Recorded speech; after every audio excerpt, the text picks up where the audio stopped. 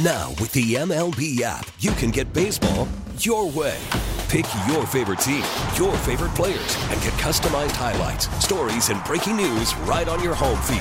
Follow the action with Game 10, where 3D replays add another dimension. Plus, notifications can keep you connected to every pitch, every hit, every game. The MLB app. Baseball your way. Download it now for free from the App Store or Google Play. Blackout and other restrictions apply. Major League Baseball trademarks used with permission. We're back here on Sports Talk on the Big 870. Mike Detillier along with the Cajun Cannon Bobby Hebert. On our Oakwood Hart Jewelers Talk and Text line, we got Brad Spielberger from Pro Football Focus, and Brad does great work with the salary cap. Brad, thanks so much for joining us this afternoon. Yeah, thanks for having me. Brad, looking at the salary cap, Saints-wise, we've seen it a lot worse. I think last year, this time we talked, they were over $100 million over it. And I think this year it's 55 or 57. Into getting that down should be an easier task. But until you can figure out what's happening at the quarterback spot, I think that's going to tell you exactly how adventurous the Saints will be this offseason, possibly pursuing free agents.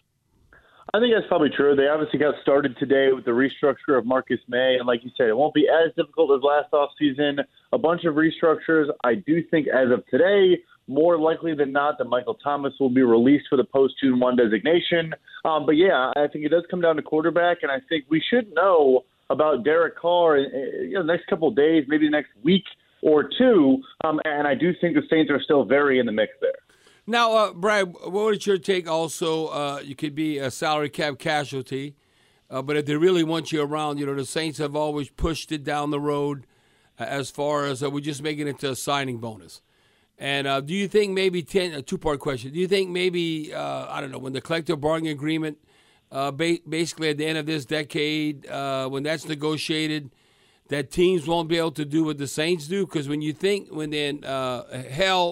cap ways, so to speak, they always to manipulate the cap as far as just making it voidable years and then signing bonus and all that, like they've done. And they always get ready because you have the draft and you have to have the availability there.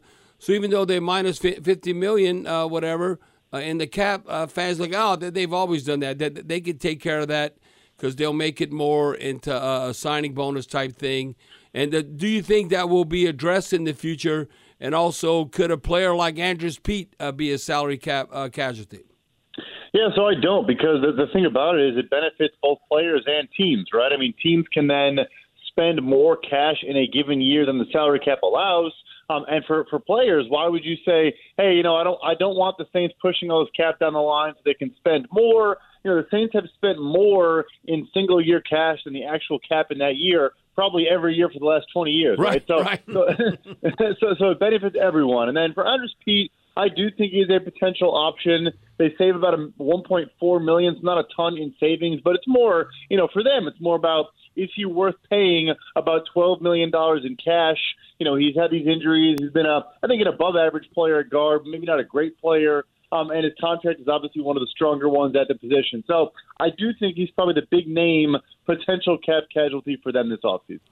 Now, Brad, now this is a little off topic with the Saints, but we were talking about this last hour, that, you see from a national perspective, you hear the Derek Carr news, you hear Jimmy G, and then obviously Aaron Rodgers. He's still, he's under contract with the Packers. But then you hear possibly to be able to deal him away. And the only teams you hear is kind of like, I don't know, Aaron Rodgers in New York with the Jets or going to Las Vegas with the Raiders. Why not the Miami Dolphins? Why not? Because I look at the owners, 85 years of age. They got in trouble going after Sean Payton and Tom Brady. And why wouldn't you bring Aaron Rodgers, considering, and then you add Vic Fangio, I think is outstanding as a defensive coordinator. Then look, Tua was unbelievable until he got hit in the head a few times, and then he's not available. Why you don't think Aaron Rodgers can make all those throws Tua made plus? I mean, if you're trying to one and done or win a Super Bowl, and the reason why I bring that up, you might say, well, you got to think more and build upon championships like the Chiefs have done, or maybe where the Eagles are at. But I look at the Rams. Matthew Stafford leaves Detroit. They win a Super Bowl. The Rams suck this year. but they won a Super Bowl.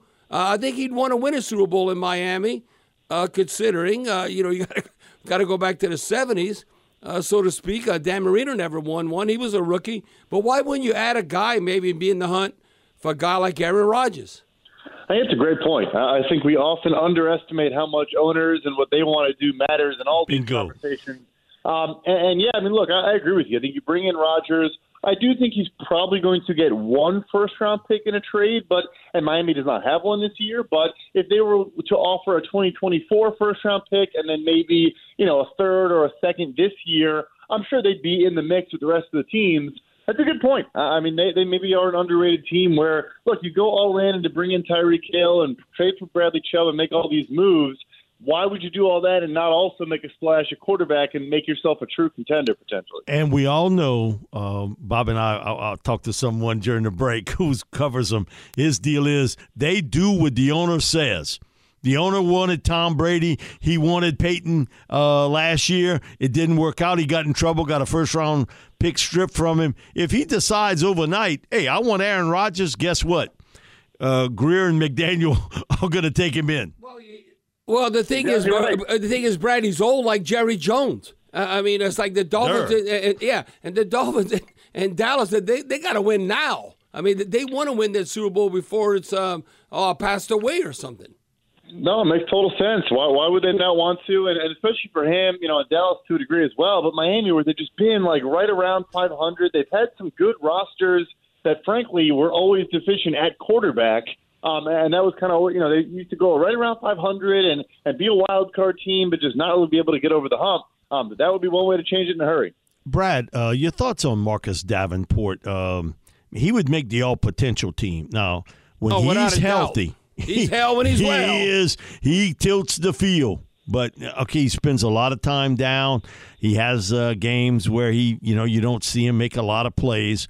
But, man, that's what a defensive end should look like. And at times, he's played at a super high level. His old coach now is the defensive coordinator with the Falcons. And so, and Terry Fontenot was there when they selected him. So he understands what they have in Davenport. And that gives him an option. A lot of people are saying, $6 to $8 million. I think because of potential, I think somebody's going to pay him more than that to sign. Oh, I totally agree. I think double that is where it starts. It could be maybe a one-year deal, and that's where you get the savings. But I would say it's a 1 year, 12 to 14 range. I mean, you look at a guy like Jadeveon Clowney, who, similar players, super talented, missed some time with injuries, but still was able to get those 1 year deals, one time for $12 million, one time for $10 million. I think Davenport is younger and honestly is a better pure pass rusher. Of course, one season only with more than 500 snaps, but the big thing working in his favor as well. I mean, he's our highest ranked edge rusher in this free agent class as well. It's not a good class at the position. So, yeah, I think my best bet, if no one wants to do a multi-year deal, which, makes sense, I have it at 1 year, $12.5 million. $6 to $8 million, I don't see that happening. Yeah, Brad, I agree with you. Supply and demand. No, because there's just not enough of them, and also he's got a built-in edge of that team a little east of us, where he's got a connection with the general manager and the defensive coordinator. Yeah, because Mr. Fontenot and then Ryan Nielsen. But Brad, speaking of the NFC South. I mean, I don't know, because I always used to make fun of the NFC East, the NFC least. I say the NFC South is the NFC South now. I mean, is this probably, when you look at maybe a decade or a dozen years, this might be the poorest division in football than I've seen in a while. When you look at who's the quarterback for Carolina, who's the quarterback for the Saints, who's the quarterback for Atlanta, Tampa. I mean, it goes on and on. I mean, would you agree with that assessment or what? As of today, I really do. It is a poor division. Like you said, question marks at quarterback for every single team. And then there are some talented players on a couple of the rosters. But, for the Saints, really good, but kind of aging now. So can they get a quarterback in and win with this current group with obviously Cam Jordan and Demario Davis?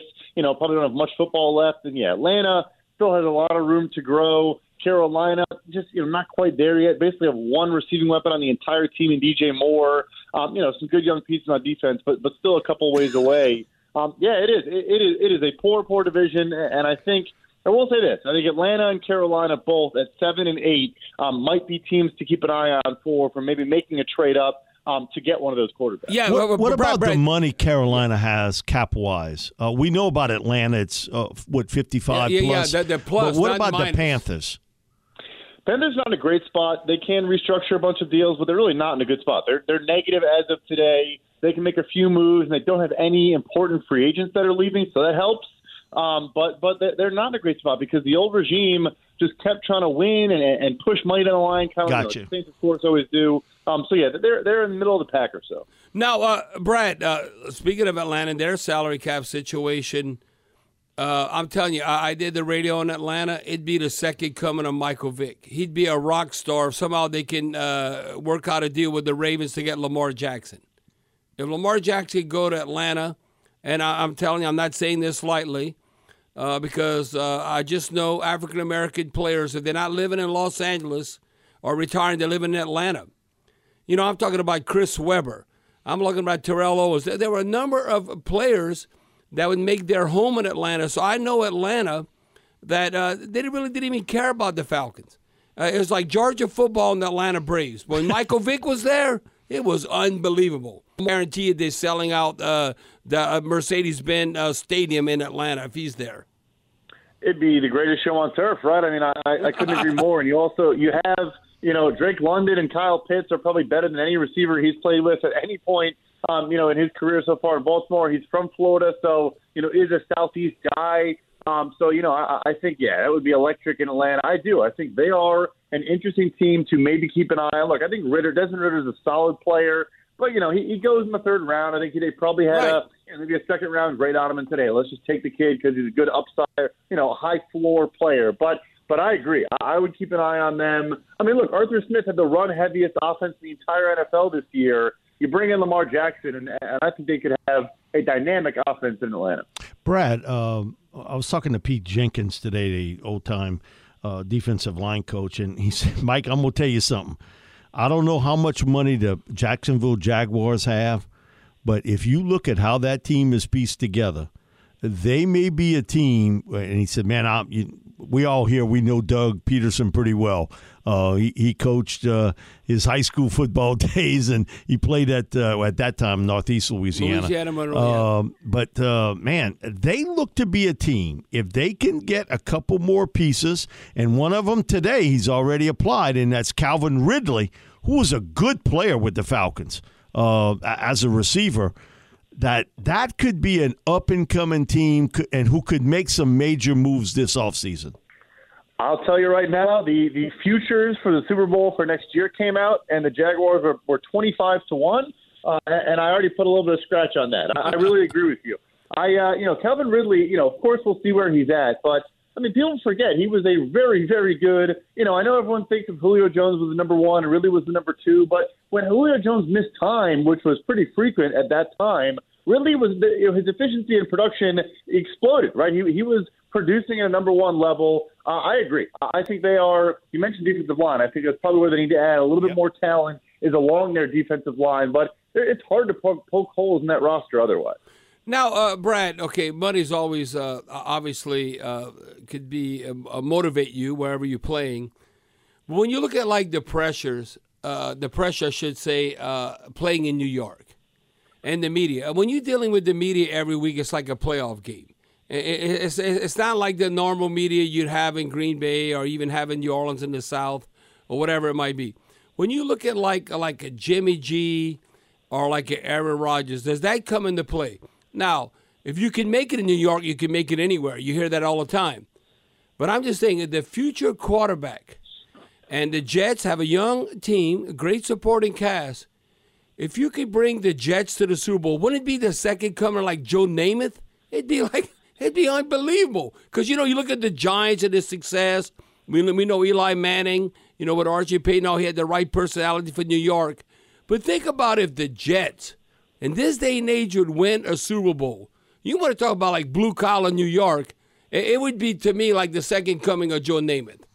And that's the thing, right, is that, yes, they're going to be harsher on you maybe than any other media market. But if you do win a Super Bowl for them, you're not buying a beer in New York City for the rest of your life, right? So, yeah. it goes both ways. And I will say this, too, about Rodgers specifically. Obviously, the Jets connections make a lot of sense. Oh, look, of course, Green Bay, Wisconsin is the smallest market in maybe all of major sports. But that's a very scrutinized organization just because of who they are. They have fans all over the country, so I think he could handle it to a degree. But it is interesting, like with a guy like Jimmy G, San Fran, a storied franchise, but I don't think there's a ton of pressure right now in San Francisco. Maybe he wants to go somewhere like Carolina or something like that instead of a New York. But like you said, at the end of the day, money usually rules the conversation. Brad, give us a couple of free agents that you think are going to hit big. I'm not talking about lottery money. I'm talking about Powerball money come free agency time.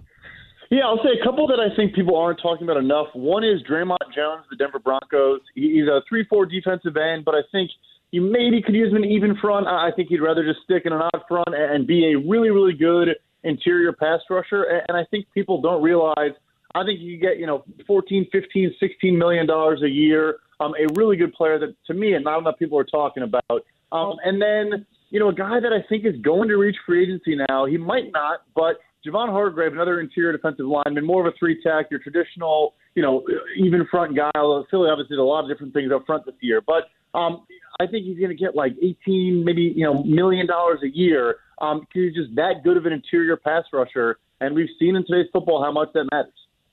Now, Brad, when you look at it, we look at the positive, we look at the negative. You say like, oh boy, like all of a sudden, you could say I'm gonna be on the Jaguar bandwagon. The bandwagon I would not be on is the Cardinals. Okay, they're bringing in Coach Gannon, the defensive coach with the Cardinals. Kyler Murray coming off the injury. I mean, the Cardinals, I think they're going in the opposite direction. I mean, I would be shocked if the Cardinals have success.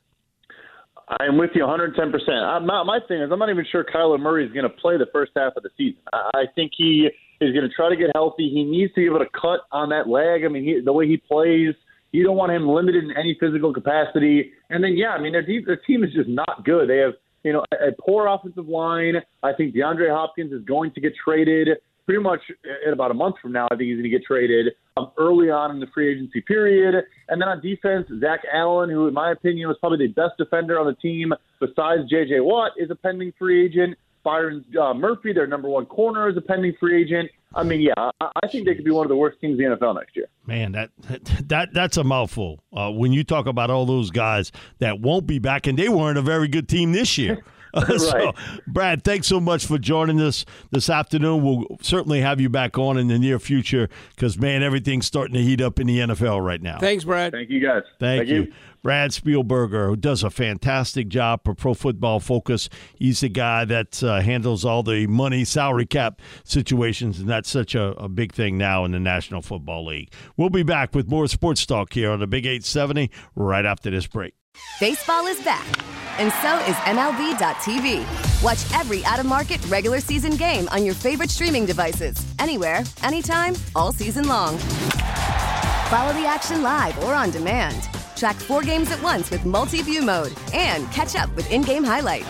Plus, original programs, minor league broadcasts, and local pre- and post-game shows. Go to MLB.tv to start your free trial today. Blackout and other restrictions apply. Major League Baseball trademarks used with permission.